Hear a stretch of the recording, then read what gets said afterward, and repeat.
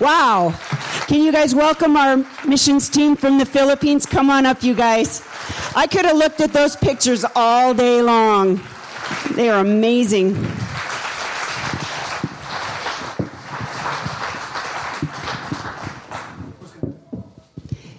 Here is Chase Duncan is our youth and young adults pastor, but he's also an amazing man of God. He's a gift to this body, him and his whole family.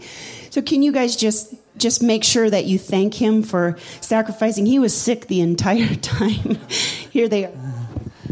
All right. It was, as you saw, an incredible blessing. And this is just part of our team. There's a few others that aren't up here with us. And so what we're going to do is a lot of these guys are going to sit down and we're going to just have one person at a time kind of just share a little thing that God really spoke to them on this trip and kind of give you a picture of what God is doing, not only in the Philippines, but God did in their life. And God is challenging them as they come home.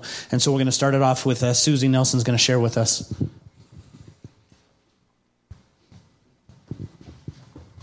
Well, good morning. Or as they say in the Philippines, magandang umaga. I want to tell you, I almost missed that trip. My husband announced to me that he was going to go, and I had always thought that someday he would share his construction skills on foreign soil. And I was so excited that he was getting an opportunity to do that. And about 3 weeks after he had told me he was going, I was sharing with a friend, and she said, "You're not going?" And I said, "No, it's never really been my thing." And the Lord spoke clearly to me, and he said, "You didn't even ask me if you should go." And I said, "Oh, okay, Lord, should I go?" And I waited on him for 2 to 3 weeks for a definitive answer, because I told him, I'm not going to go because it's a cool thing to do, and I'm not going to go because my husband's going. I want to go because you're sending me. Because it's a huge sacrifice. It's financial. It's you're not working. And it's a big deal to go. And so I thought, Lord, and the last day, the deadline, when we were supposed to get in our deposit, I said, Lord, I have to hear from you. Should I go? And then he was faithful to pour many reasons through my brain why I should go. But I wouldn't have gone.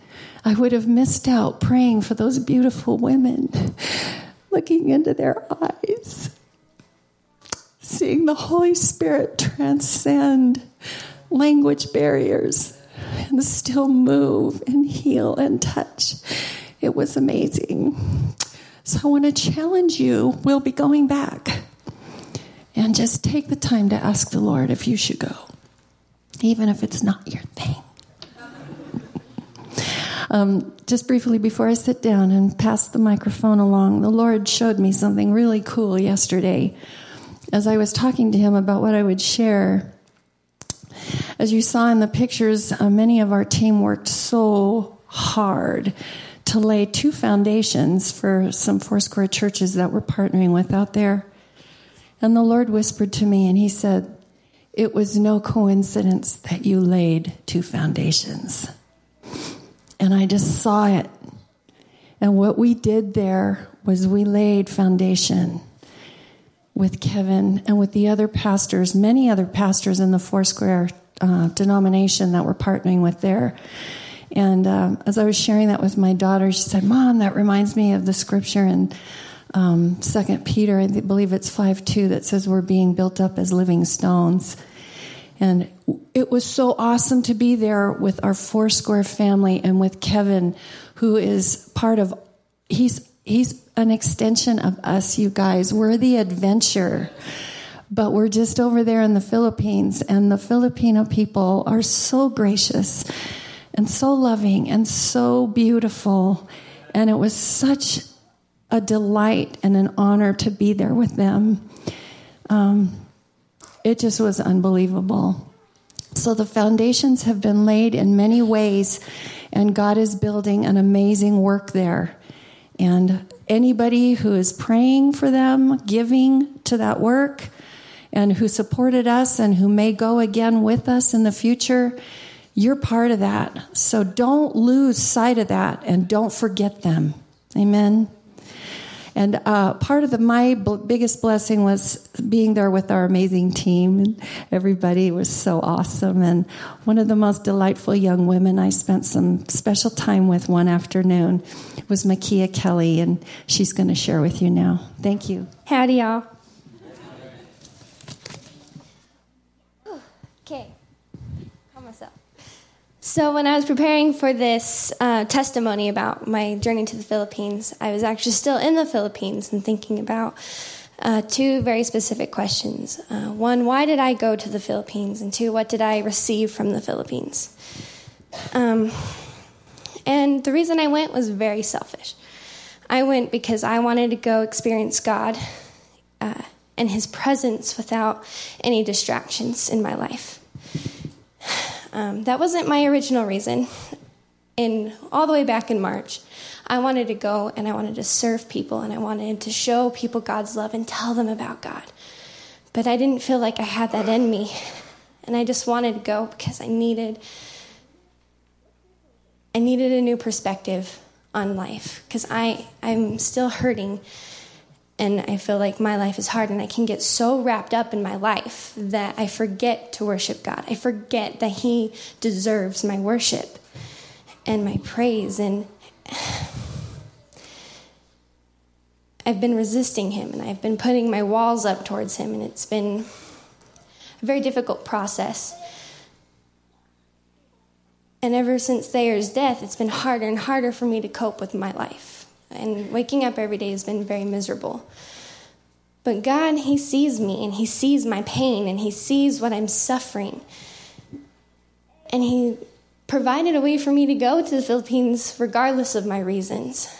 He saw that I needed this. He showed me a different perspective of life, and He gave me reasons to worship Him. He didn't have to do that. Not at all. But He did because He loves me. And He will take care of me no matter where I am in life. So that's why I went. And what I got from it. When people go on these missions trips, they expect something big to happen. Like biblical, huge miracles, like people raising from the dead and speaking in tongues and mountains moving. Then none of that happened. At least I didn't see it. But what God did to me, He broke down all my walls that I have put up towards Him. He broke all of them down. And He started building my new identity around Him, not what I want to become or who I thought I was. Because that all has been changing. I'm definitely not the person I was at the beginning of the year.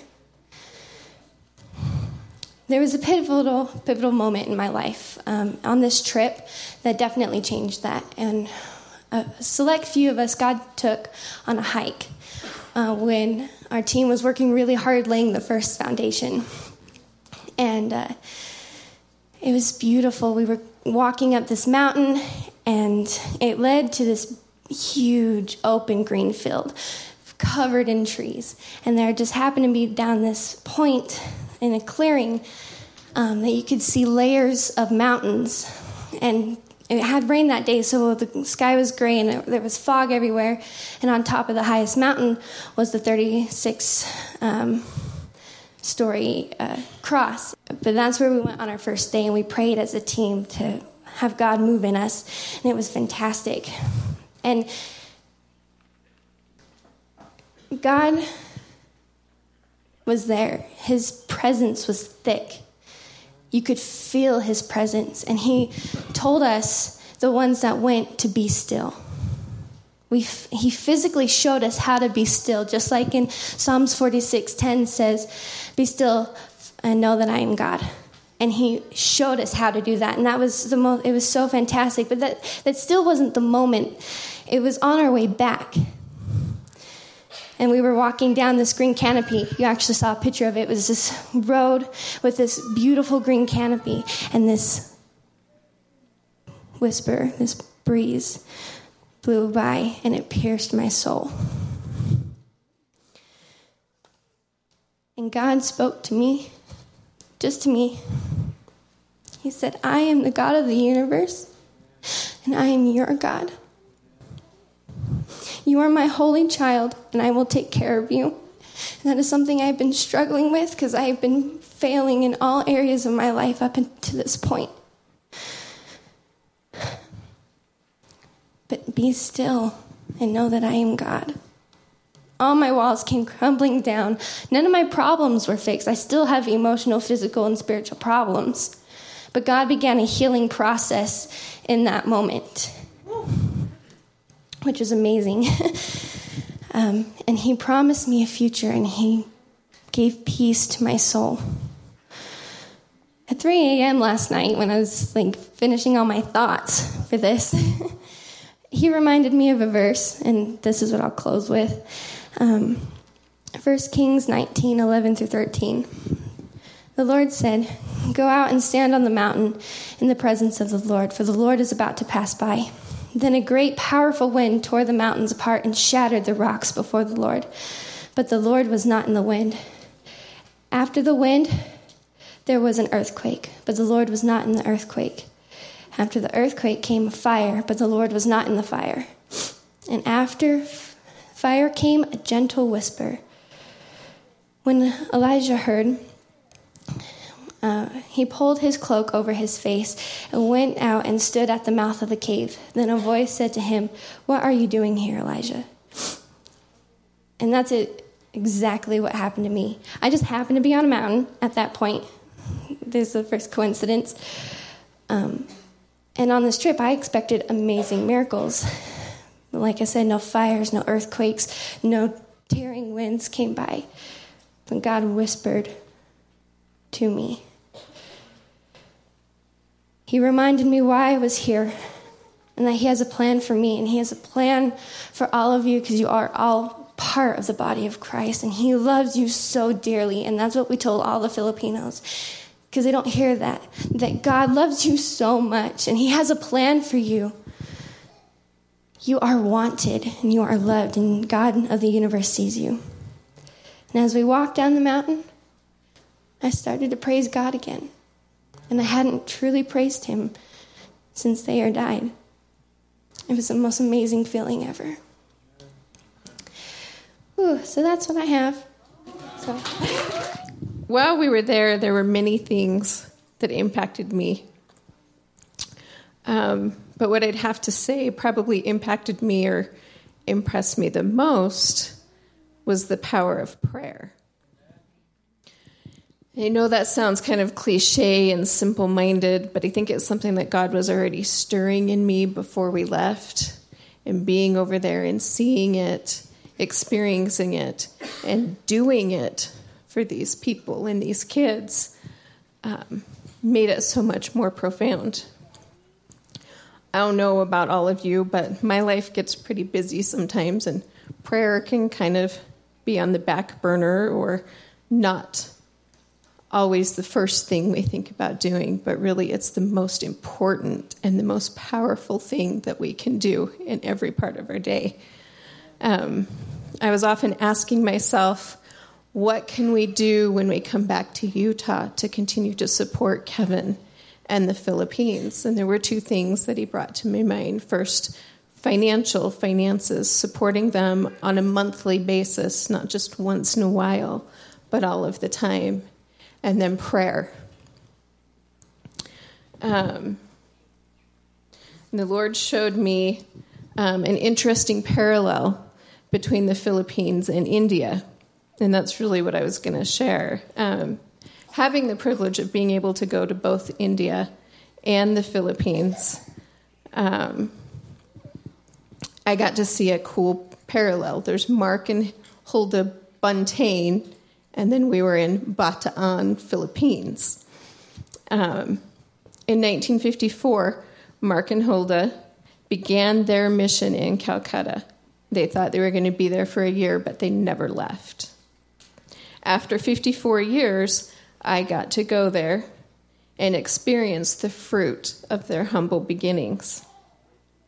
It now includes over 800 churches, an entire educational system, several Bible colleges, a hospital, a nurses' training center, and a feeding program that feeds over 25,000 people a week. Their ministry has touched an estimated 230 million people. Now I come to Bataan in the Philippines, as Kevin and Shanna are 1 year into a very similar journey. They're currently working on 3 churches, to which Susie mentioned we worked on the foundations, and feeding close to 500 people a week. His future vision includes a school and more churches, and we don't know what God has planned. So then I was thinking, how did Mark and Hilda do what they did in Calcutta and touch so many lives? And it was prayer. Mark rose at 3 a.m. every day and would pray for 2 to 3 hours before he ever started any day. And it was said of him, anyone who ever prayed with him would never forget it. And so then I thought, how will Kevin and Shanna do much the same in Bataan? And it will be prayer. Not only Kevin's, but ours, as a body for them and the people in that land. In a book that I've been reading, it says, God has strategically chosen to establish and utilize prayer as a part of his sovereign plan for us. It is like oxygen to our spiritual lives. It provides the needed wind to our cells to propel everything we do as believers. And it's the unseen key to the success of every ministry of the church. I see prayer differently now. And I want to impress on you to make it an important thing in your lives, for yourself, for your family, but for Kevin and for the Philippines, for our church, for our pastors. It does so much more. God is faithful to answer and to respond when we pray, when we reach out to him.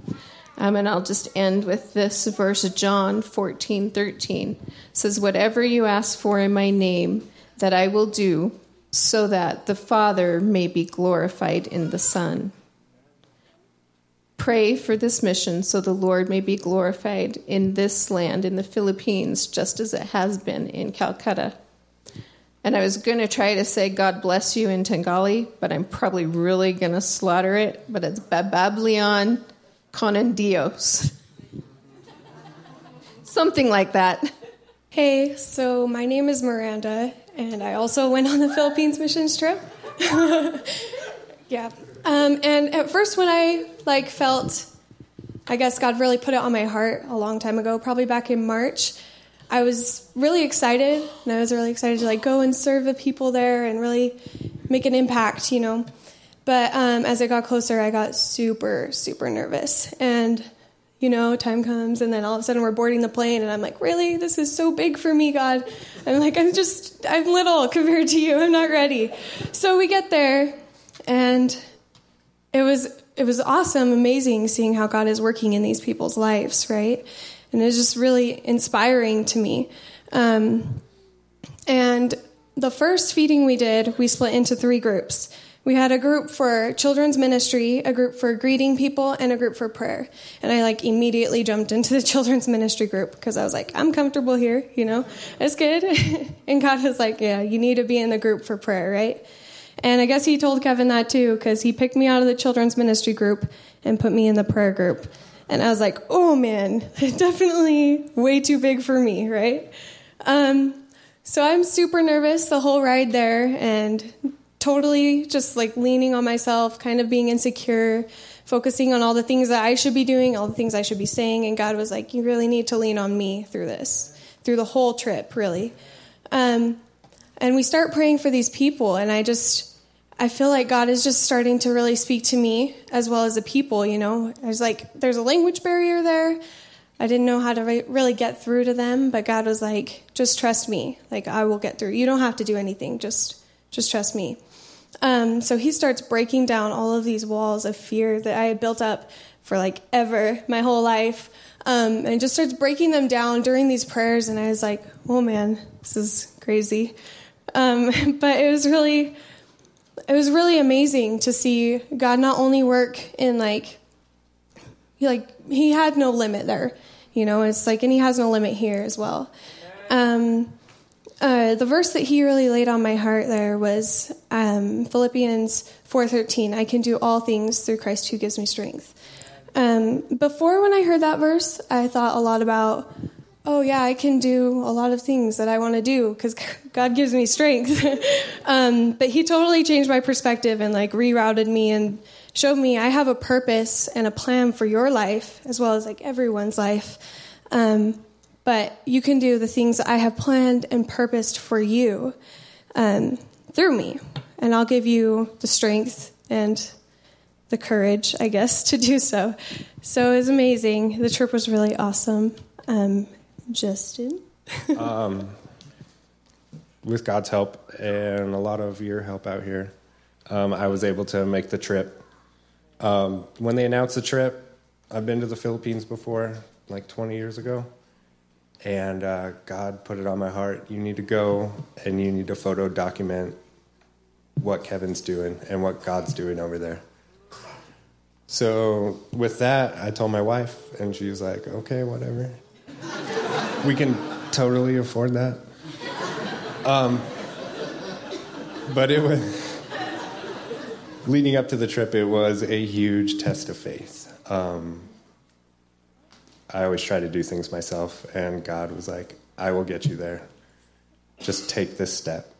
It's all you have to do is take this step in me, and don't worry about what happens after the trip.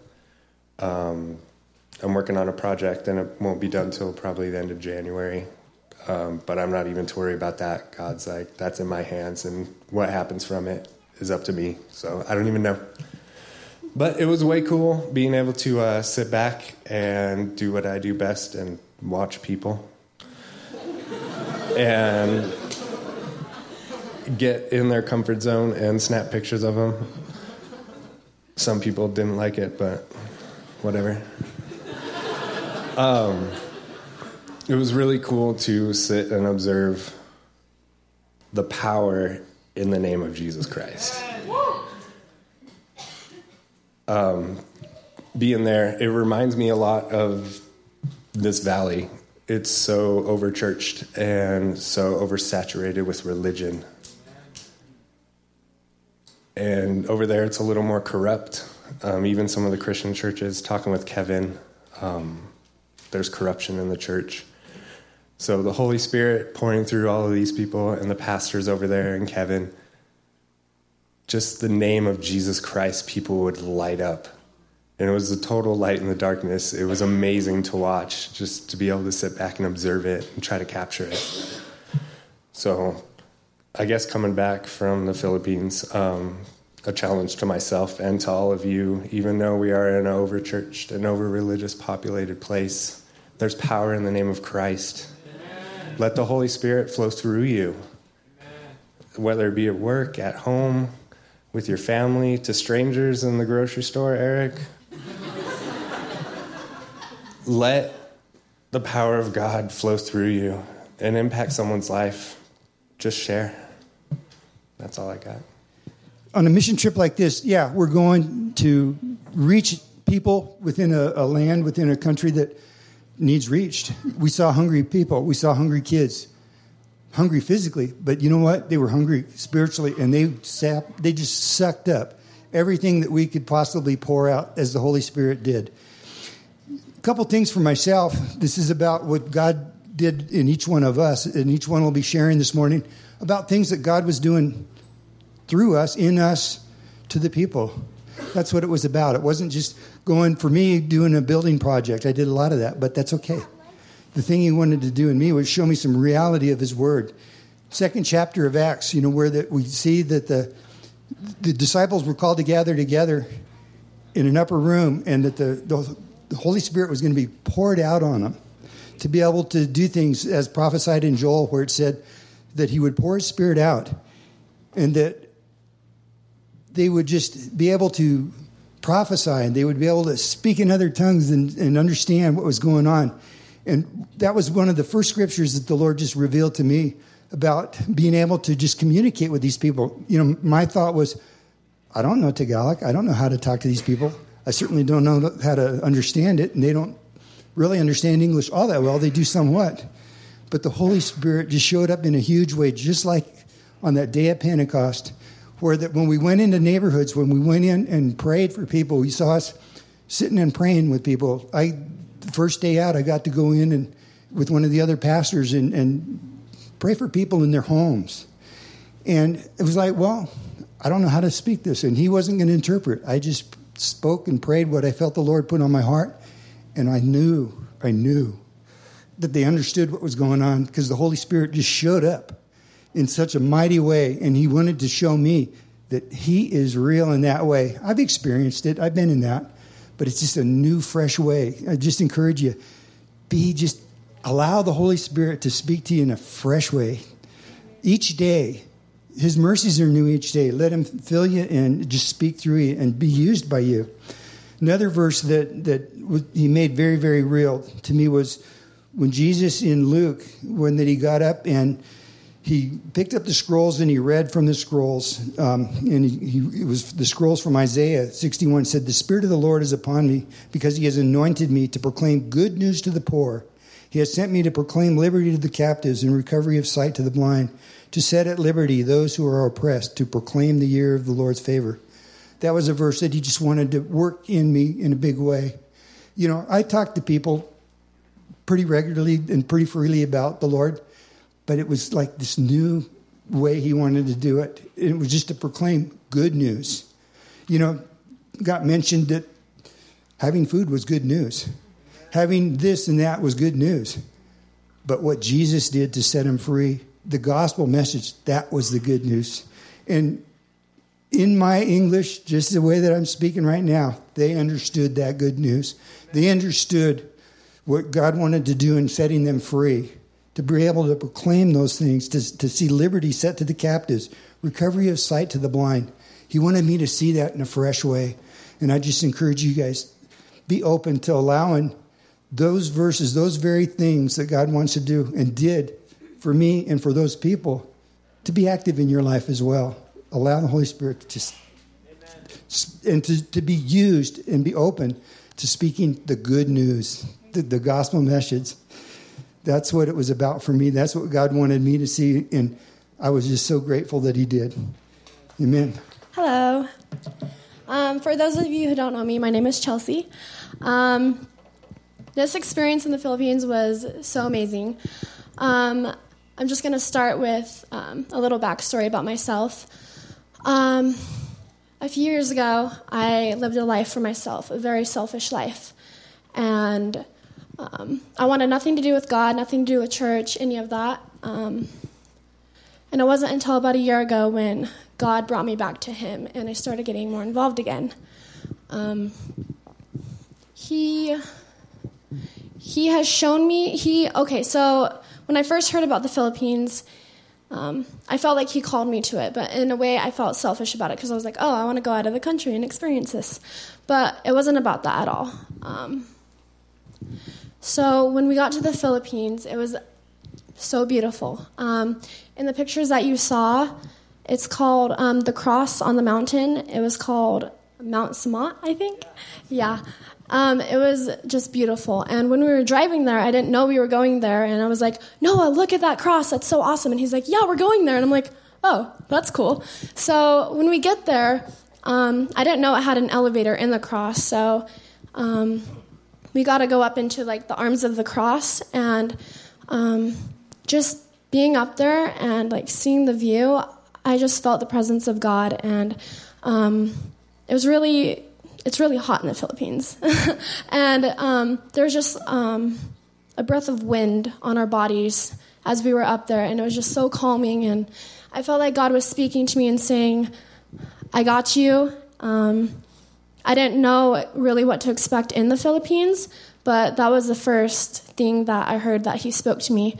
So going into a few days later, after we did like all the feedings for people and like meeting all the children and families and everything, I was challenged in prayer. I struggle with prayer and mainly like when it's with people and around people. So when we were separated into groups, when we did feedings, we had a prayer group, a feeding group, and a greeting group. And the one day that I was put in the prayer group, I was really nervous. I struggled with that, and I was like, they won't understand me because I don't speak their language, and I don't exactly know what to say, and I was just super nervous about it. But I learned through my experience of praying with these people that God can speak through you, and he will interpret what he wants them to hear. And just experiencing that and being able to be a part of that was super amazing. And that was my challenge from God in the Philippines, one of them. And he just opened my eyes to the power of prayer and how powerful it really is, and how it just speaks life. And he can really touch lives just through that. And so even being able to go through the villages and stop at people's houses and be able to pray with them, you could just see people touched and people crying, and it was just amazing. Also, what this trip showed me, I had a couple hard days, and in those days I was being very selfish. I was just thinking about myself and not really about God and what his purpose was for me there. But one of the days it really hit me. As I was put in the prayer group again, I was really upset about that. I was like, I don't want to talk to anyone. Like, I'm having a really bad day. And so they put me in the greeting group. And after I did that, I was greeting people, and I was like, I should be praying. Like I should be over there helping. And once the line for the prayer started filling up because everyone was taken by all our people who were praying for them, I just saw the line filling up, and it was just on my heart. And God saying, just go pray for them. Like, get over yourself and go pray for them. Like, these people need Jesus. They need to see Jesus, and they're not seeing that through you when you're acting like this, you know? So I went to Shanna, and I was like, is it okay if I pray for these people standing up since there were no seats to pray? And she said yes. So I just formed my own line and started praying for people, and it was just really impactful for me, and that's something that really stuck with me on the trip. And also what I realized in the Philippines is these people need Jesus just as much as we do. And even though we left our reality to go to the Philippines, that's their reality, and that's how they live every single day. And even though it's different for us, Jesus always stays the same yesterday, today, and forever. And I just have one last thing to say. It's a famous scripture everyone knows. It's Jeremiah 29:11, I think. It's, for I know the plans I have for you, declares the Lord. That one. I don't know the whole thing. Sorry. But anyway, that scripture always speaks to me, and it always just draws me closer to him every time I hear it, because even though I don't know my plan for my life or the lives of others, I know that he has a perfect plan for each and every one of us, and just putting our hope and trust in him is all we need to do, and he will do the work. Thank you. Good morning. Where to start? How do I fit all that I saw God's hand in into 5 minutes? It's impossible. If you guys have seen and heard each of us in kind of our own way, so I just pray that God will guide my words, because I could probably talk the whole rest of the service about all that I saw happen. So I got asked a lot of questions, like one in particular: what was your favorite part? Rice. I love it 3 times a day. I was super excited to get home because we have rice here too. No, we were very, very blessed. I would have to say one of the first things that I saw right off the bat in the Philippines was how God's hand opened, how God opened the doors for this trip to be possible. Miracles happened in ways that each of us could tell you. After getting there was when I started really noticing what the miracles were. All of us being there, of course, was a miracle. but what God provided for us. We expected to sleep on dirt floors. I think most of us probably didn't know what to expect completely, but we knew we were going to serve the Lord and that He would open the door, and He did. Through talking to Kevin, miraculously, these apartments were opened up for us, that we were still got to sleep on the floor. We still didn't have hot water. It was all cold water, which in fact ended up being a blessing. Having a cold shower was the only way to go to sleep. Also, just the vehicle situation, just being able to drive around. The Lord provided a van out of thin air for us to be able to drive around in, and that van is also a huge blessing to those people there, because most of them don't have transportation or even the means to pay for a taxi ride or a jeepney, so they call it jeepney ride, or a tricycle ride, which is their main source of transportation. So we were blessed in so many ways. The biggest blessing, though, next to rice, was toilet paper. Yes. That door was opened as well, because apparently most of them don't have that commodity. It's amazing. So my point is how much that we take for granted here. You know, how blessed we are, and we're almost blessed too much, because we're blessed to the point of not thinking that we need God to be blessed anymore. And that was a huge piece of what I took back from there, is how much I take for granted here. But at the same time, looking at those people as how blessed they are, that their need for God is the same as ours, but to them it's that has to be an everyday thing. And that's why I think that our trip was so impactful, is we were able to show the love of Christ through us. And it was truly a blessing to be able to be a part of that. We had our daily devotionals every day, where each of us got a turn to do a devotional. But in that time, we were able to talk about some of the things that we were experiencing, that we were feeling, that we were seeing God's hand in. And He confirmed it many different times that we were right on track. But one of them was, we used the analogy, a pin dropping in water. And maybe that was me, I don't remember exactly, but Kevin stopped us and saying, this is no pin. And what that analogy represents is a pin dropping in a pool of water that's completely still. You see the ripple effects travel and travel and travel and travel and travel. And the reason Kevin stopped me on that was to say that this is a lot bigger than a pin drop. This is a bomb going off. Okay? And that's what was awesome. And I'm impressed to say that, because I can truly say that there was a lot of frustration for me while I was there.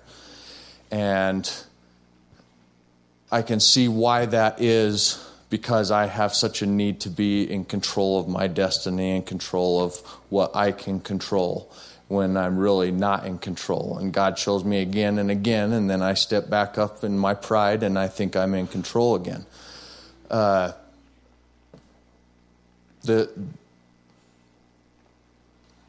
reason I bring that up is probably one of my first frustrations was, as Chelsea was saying, was prayer. The language barrier, of course, they understood some things, but the language barrier was huge. And maybe unlike some of them, I feel like I'm pretty dang good at prayer. And so I'm going and I'm going to pray for these people. I'm going to do something to get these people saved. I'm, in my own power, going to do nothing.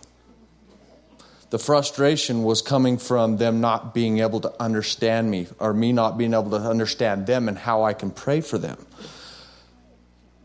The point was not that I needed to pray for them with my miraculous praying skills to help God enter into their hearts. No. The ripple effect was the fact that people are coming here that are not from here, that are a completely different culture, sharing the love of Jesus Christ.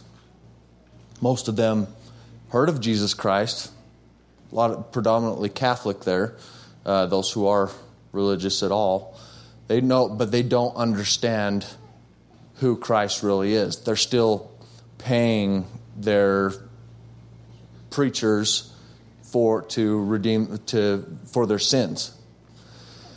We came and dropped the bomb of love of Jesus Christ in that place through praying, because we're there to pray, not for us to help them in our own power, but to bring the love of Jesus Christ to them and show them how much He loves them and tell them that He has a plan and a purpose for them, to plant that seed.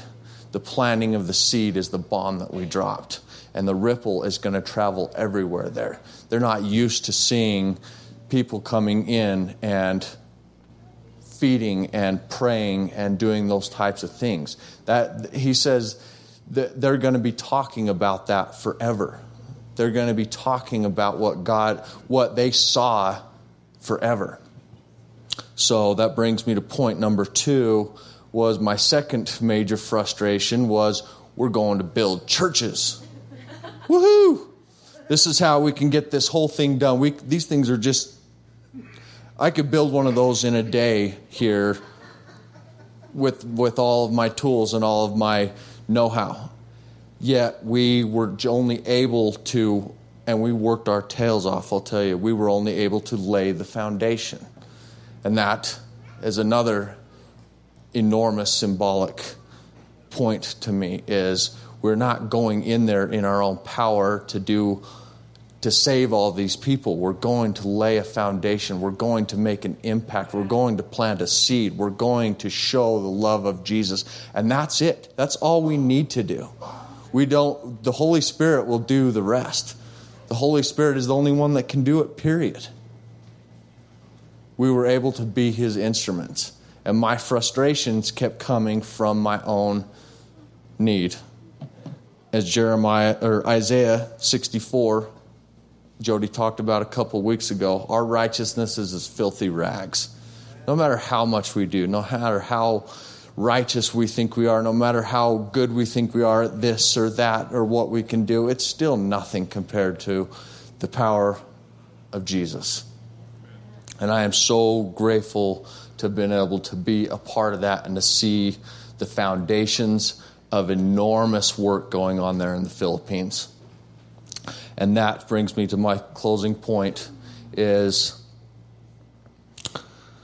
Matthew 23, where Jesus says, the greatest of all is the servant of all. We went to serve. And what better time to emphasize that service than as we're heading into the holidays? Okay. How much we take for granted, how skewed the view of the Christmas season comes. This is a time to show the love of Jesus Christ all throughout the year, but this time of year specifically. I challenge each and every one of you, find a place to serve. Happiness comes through service. It doesn't come through presents. It doesn't come through money. It comes through time spent serving the Lord. So whether it's here at church, whether it's at home with your families, whether it's finding something to give or help with, find a place to serve. And that's where the joy, that's where this Christmas season can be different than all the rest. Thanks. Hi, everybody. Or in Tagalog, magandang umaga. Just to kind of follow from what Heber said about how much we take for granted. You don't understand. Toilet paper there, That's not a normal thing. So for us to be able to have it the whole trip, as well as running water, 3 meals a day, even though rice was a side dish to all of them, that was huge for us. We went there. I mean, you compare the houses we have here to what the normal populace lives in on a daily basis. We have palaces for homes compared to Kevin told us that there's a class difference in whether or not you have a concrete floor versus a dirt floor. Doesn't matter what the walls are, but if you have a dirt floor versus a concrete floor, those with a concrete floor are going to look down their noses at the rest. And we were going into areas where these people, if they had ever seen Americans, didn't have a super favorable idea of them. And we were going in as a group of, 14, 15 of us. And we were feeding these people. We were getting dirty and building foundations for these people.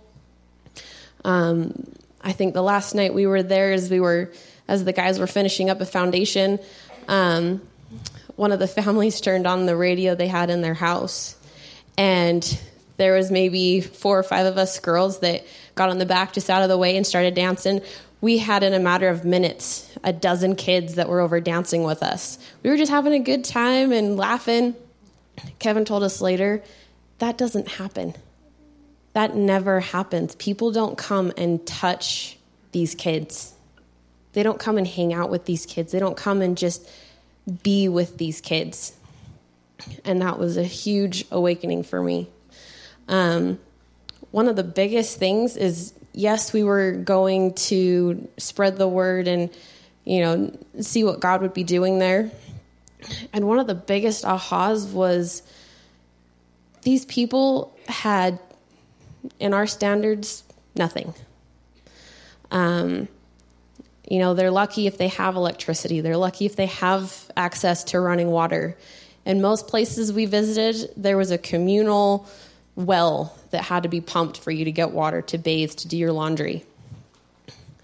And when we went to the youth service that Pastor Kevin has on Saturday night, I have never been to a more amazing worship time. And I've been to concerts, for the big Christian names, Jeremy Camp, Casting Crowns, Mercy Me, in a stadium of 10,000 people. But this room filled with 50 of us, with no air conditioning, just the fans running, and 80% humidity. And these kids couldn't help but be as loud as they could. They were on fire for God. We don't have that here. I mean, yeah, we come to church and we worship, but like Noah said earlier, and we were able to talk on the trip, we're only giving maybe 75% of ourselves to God. These people were all in, both feet, head first, however you want to say it. These people were in it for God, and it didn't matter what they had. They were going to give everything to him. And as a group, we were talking about, how do we carry that over when we go home? How do we carry that over when we go back to our normal, our hot water, our, you can turn on a light at the flip of a switch, our air conditioning in the summer. I could go on and list 20 different things that we have as a convenience or as something we don't even think about that these people don't have. And yet their passion was amazing. A couple of the pastors we spoke to or that hung out with us a couple of the days, Pastor Brian and I think it's Pastor Marion. Marina, thank you.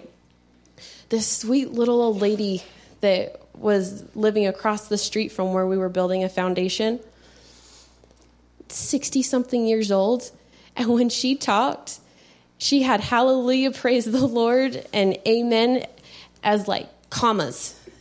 Like you think some people have Tourette's when they talk and they just spit out, usually not so nice words. No, she would talk and praise the Lord, and my husband and I are helping to work, and hallelujah, I got called to be a pastor, and amen, I just have to go and, do this even, because that's what God called me to do. I'm like, people don't talk like that. They just don't. And here she is just rambling on, and it's every third or fourth word had to be, glory to God, hallelujah. And when Pastor Brian prayed, it was like a swell came in. We didn't have the, people being raised from the dead. We didn't have the, miraculous healing that so many people think about. But we could see it in people's eyes that their sickness and their spiritual disease was healed. We could see that they were understanding even our very simple attempts to pray for them with our English and their broken knowledge of English. And when Pastor Brian would pray, he could jump from Tagalog to English in almost effortlessly. And same thing when he prayed, every other word was hallelujah. He was praying like he was standing right in front of God, just like it says in Revelations that the kings were on their faces, throwing their crowns in front of God. That's how he prayed. And that was such a huge impact to me to realize I'm praying for people that don't understand what I'm saying, and it's getting through to them. So how little of an excuse do I have when I go home and I can pray for people and communicate and understand what their needs are? I have no excuse to not pray. None. Especially after what I saw. I just wanted to share real quick. Hebrews 11:1 was a scripture that came to me in first service. It was also one that we went through in our daily devotionals. And this is out of the NLT version. It says, faith is the confidence that what we hope for will actually happen. It gives us assurance about things we cannot see. Just like Hebrews said, we weren't praying for these people so that we could see a difference. We were praying that they would see the difference that God makes and that we would be able to hear the stories down the road. We were all so excited to see people come to Christ or to be able to talk with Kevin and let him know, hey, we want to hear what's going to happen with these people. We want to come back and be able to see what God's doing here. So I just urge you that even if you feel like you have no prayer life or you have no idea how to pray, I promise you it doesn't matter. Just opening your mouth and trying and waiting on God to even give you the words, or just letting him know, I have no words. I don't know how to pray right now. He'll tell you how.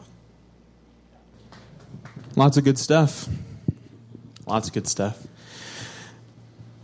Like first service, I didn't prepare anything. So anything you hear, hopefully, because is going to be from the Spirit.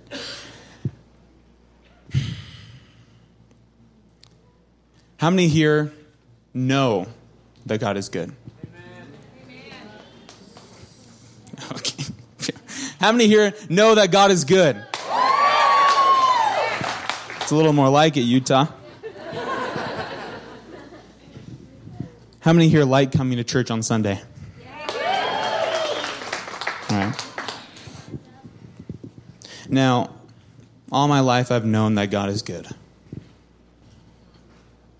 All my life, for the most part, I've enjoyed coming to church on Sunday.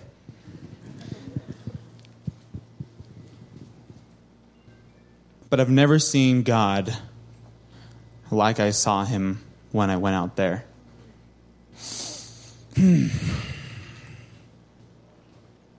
And that was amazing.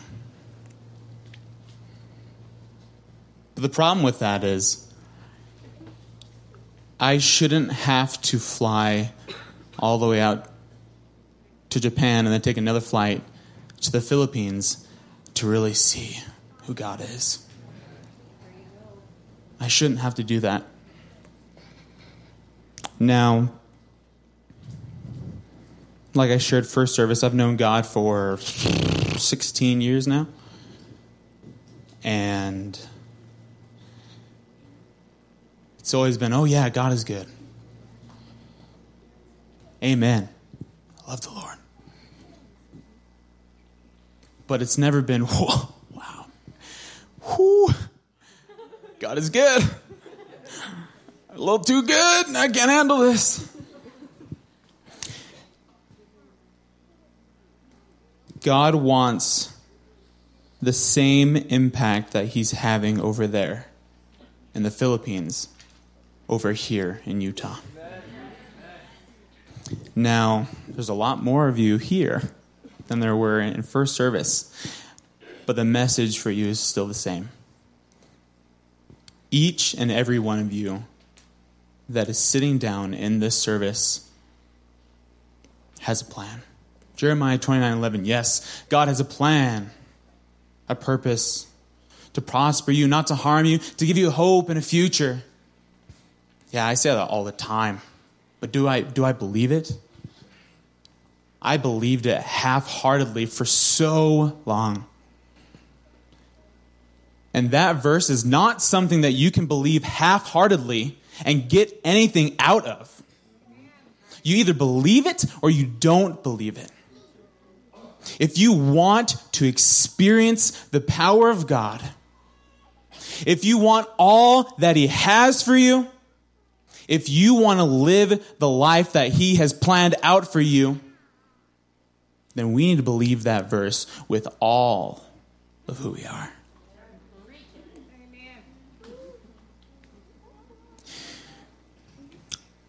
Personally, I'm so tired of not living 100% for God. I was worn out. I was done. I was getting to the point where, God, I've been a Christian all my life. Praise Jesus. What the heck does that even mean? God doesn't make mistakes. He never makes mistakes. And never is there ever any coincidence with the Lord. Amen. So the fact that you're here today, there's a reason for that. Now, who can genuinely say they believe in God in this room? I want to see all your hands. Who believes in the Lord? Come on, if you do, raise your hand and raise it high. No half-hearted stuff. Good. I'm glad. Okay, you can put them down. Right. So I saw pretty much all of you raise your hands, and that makes me really happy. Not because we have a huge church attendance, but for every hand I saw raised, that means God is supposed to be working through you, or can be working through you. Something that I've really felt that God has been speaking to me lately personally, and something I want to share with you, is that we are supposed to be the lights of the world. Now, that doesn't mean we can't have hard times. That doesn't mean we can't be broken. We should be broken before Christ. Because in order to be the light that God has called us to be, just like Hebrews said, we can't let ourselves get in the way. The instant we try to do it by ourselves, we fail. We already fail. When we think it's anything of ourselves, we already fail. When we try to achieve what God has for us to achieve, and we do it on our own works and our own power, then we already fail. But God has a plan for each and every one of your lives. He has a plan for you to share the gospel, to live righteously, to love him, and have a life fulfilled. But we need to chase after him with all of us and all of what we have. And until that happens, we will not be able to experience the life that he has for each and every one of you.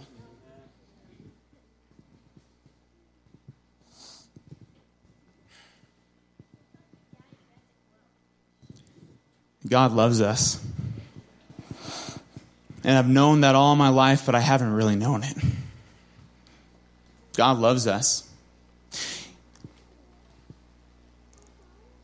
And he wants us. He wants us so badly. He wants us so badly that he relentlessly chases after us all the time, 24/7. But we just need to recognize that. It's not us chasing after God. It's God chasing after us and us responding to that and us realizing that he's chasing after us. He wants us so badly that he's not going to give up on us. And if we can know that, if we can believe that with all of our hearts, and if we can even fathom the love that he has for each and every one of us, then that love is going to be able to pour out on the people around us. But we have to recognize God's love for us. We have to recognize that he wants us so badly that he will do anything, even die on a cross, to help us recognize that he loves us. To help us recognize that we are not a mistake. To help us recognize that we have a mission. That we have a life in him. A life that a lot of us have maybe seen a little glimpse of, or maybe seen a lot of. But that life is something that we can't imagine without giving him our all. And I just want to encourage you, if you want that life, it's time to give God your all. God is not a mediocre God. God is not a stagnant God. God is an awesome God with all of the meaning put behind that word. That word is meant to describe God in a way that none of us can even fathom. There's no time for mediocrity here. There's only time for 100% giving our lives to God. God loves each and every one of you. Amen. And he wants you to have that life and have it to the fullest. That sweet life with God. And that's what he showed me over there. So that's all I have for you. Wow, it's good to be home. It's good to see so many of you guys. I stayed in the Philippines for 9 months. This team was there. I got to spend an awesome 10 days with them. I'm like Noah, I didn't plan anything. The Lord gave me a direction, and I just decided I would let the Spirit fill me from there. So hopefully, again, what you hear is not coming from me. I'd really like your ears just for 1 minute. This is my opportunity to glorify God to my American friends for the first time in 9 months. So I actually wasn't going to share this, but when I was praying over there, I just felt like the Lord was telling me to share this with people. So ready or not, I have to do it. Last year, sometime around August, the Lord brought me through trials that I just couldn't bear up to. I was literally brought to my knees, and I was just broken by it.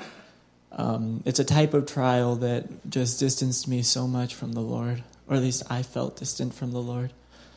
And I got to a point where I was feeling so empty and so unable and so inept and so miserable and so broken that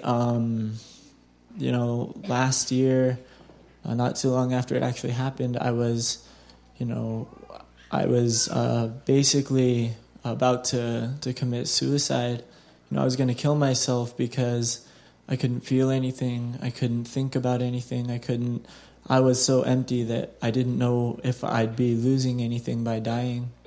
The Lord miraculously saved me from that situation, but from there, I was still broken. And I was still trying to fix myself. And that was the key difference, is I was always saying, if I can just do this, if I can, get rid of these habits, if I can do these things, then maybe I'll just be good enough that I can be the person that I used to be. And that was my goal. I just wanted to be the person that I used to be, the person that I thought everyone was expecting me to be. And so that was my life for a while. And all that brought for me was brokenness and more broken relationships. It got to the point where I couldn't hold a relationship with anyone. I didn't have real relationships with anyone. I didn't even believe in love anymore. And I know that sounds like a stupid love song, like, you made me not believe in love anymore. But no, that was a real thing. I thought I was incapable of being loved. I thought I was incapable of understanding love ever again. I was so broken. I was destroyed on the inside, and I was sinning. I was messing up in pretty much every way you can think about or imagine. And here I am, and I'm convicted by it. I knew it. I was reading the Bible, and I'm like, I'm this Christian kid, this kid who's supposed to be one of the children of God, and the only way I can define myself and the only way I can relate with myself is as a failure in every way. I didn't think David. I thought failure, fool, idiot, broken, empty. I didn't know what to think anymore. So when the Lord called me to the Philippines, I didn't think I was going to be any help. I thought, nothing is working, so I might as well go. If I'm hearing God right, at least I'm hearing anything. Because I was so distant from God, I wasn't hearing him. I wasn't following him. I didn't know what he was saying anymore.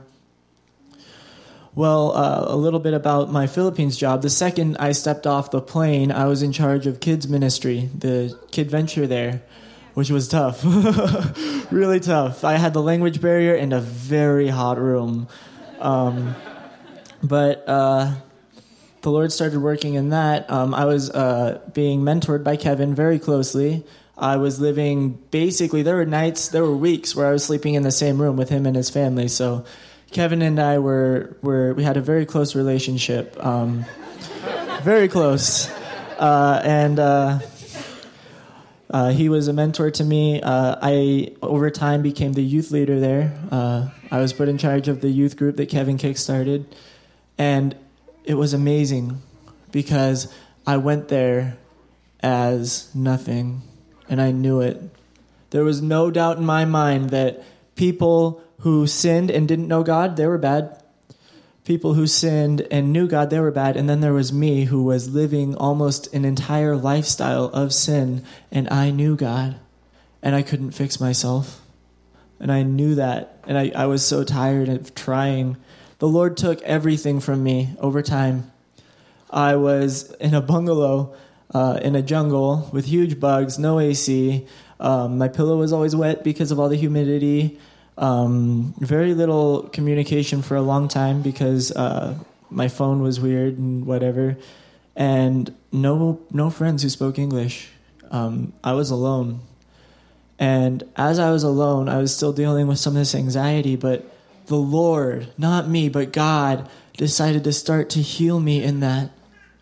God took me when I was broken completely. There was not one part of me that was functional. And that's when God decided to use me. And I couldn't explain why, but I knew that these things that were happening, that were making changes in me that I couldn't make myself, were not just coincidence. Like Noah said, there is no coincidence. So when I would be going through a trial of loneliness, the Lord would say, I'm making you lonely so I can fill you. When I was going through a trial of difficulty, the Lord was saying, I'm making this difficult to make you stronger. When I was going through a trial of emptiness, the Lord was saying, I'm showing you emptiness so that I can teach you real love. And the Lord did all of these things in me. And when I went there, I was basically fighting with my parents every day. I was struggling with all of my relationships. By the time I've come back, I was the leader of one of the biggest youth groups in the division. All right, I was the leader of the kids' church, which ended up doing these huge feedings with hundreds of kids in each, and I was in charge of the children's part of those feedings. And then I was assisting the president for the Foursquare Youth Division. And I'm thinking to myself, God, what happened? Why did you choose me? Because I knew And I still know that without him, I'm nothing. But for all of those of you who feel like you're nothing, even if you know the Lord, because you can know the Lord and still struggle, the Lord is the one who will fix you. Literally, all I did was I just started walking in the direction, a lot of days literally walking and praying at the same time. I just started walking in the direction that the Lord led me, and he gave me this position of honor. Not that I should be honored, but that the Lord made that in me. You guys need to understand that where you're at right now, that's where God will use you. Not where you think you should be, and not where you're going to try and get to, but where you're at right now. And that's okay if that's somewhere where you're struggling, because God is bigger than our struggles. And when the Lord used me, he told me that he can use anyone. And we are called according to his purpose, his plan and his purpose. We're not called according to our own righteousness, because that's how the Lord is. That's the love that the Lord shows. We always talk about the Lord uses those that are not to shame those that are. But we always forget to mention how amazing it is to be those that are not and used by God to inspire those who are. God can use anyone. And the Lord has restoration for anyone who's feeling broken. And I just want to encourage you guys to walk in that. Thank you. And as you could see, a lot of impact was made, not only in the Philippines, but in the lives of the people that went. And our heart for sharing this morning is to just pass that on of what God is doing in the Philippines. It was incredible to be able to pray with people and to, as it was mentioned, build a foundation for 2 churches that were going to be meeting there and all the stuff that happened. But it was also great to see God working in people's lives as they come back. And okay, what is that going to mean? What is that going to show us? And I'm just going to share just real quick and kind of pull this all together. As was mentioned with Justin mentioned going to the Philippines before, last time I was in the Philippines was my first big mission trip 31 years ago. I was a 16-year-old kid, and God said, I want you to go on missions. And God gave me an incredible heart for going to missions. And it was incredible to go back and to be a part of an incredible team that was ministering in so many different ways and seeing what God was doing in the lives of not only our team, but in everybody that we reached. The simple things that we were doing in building a foundation was reaching out, because some of our team was at that time, as some of us were working, we're going out and just praying with people and talking with people. But when a group of 15 white Americans shows up in a neighborhood, it's like the talk starts to go. And pretty soon we'd look around and we'd have a group of people just standing there watching us, watching our lives. Little kids, it was amazing. Anytime we went I took Brooke and Noah on a little walk, and pretty soon we turned around and there's like 15 kids following us. Everywhere you went, it was just like, and it'd just kind of be following you. And it was an opportunity just to be Christ where you're at. And the thing I want to challenge you guys with in closing this all together is, maybe, and I think each one of the groups shared this, maybe God is saying to you, have you ever asked me about going on a mission trip? Have you ever asked me about serving in that capacity? And maybe you have, and God says, no, that's not for you. But what can you do in the sense of serving God and being challenged in that way? And it took us out of our comfort zone. I put down here, is Jesus enough? We sang a song, and Adelphi hit it on the head of, it is well with my soul. And is Jesus enough? Is like dying on the cross wasn't enough for us. Getting forgiveness for our sins, being debt-free from the guilt of our sins is not enough for us, because a lot of times we're like, okay, Jesus, now what are you going to do? Man, you better give me financial prosperity. You better not let me go through any trials. I don't want to lose anybody close to me, because that means you don't love me. And God's saying, the sacrifice of my son wasn't enough. We want everything to go well for us, and yet we go to another country and we see people crying out to Jesus and saying, Jesus is enough. Having Jesus is all I need, because they don't have the distractions that we have.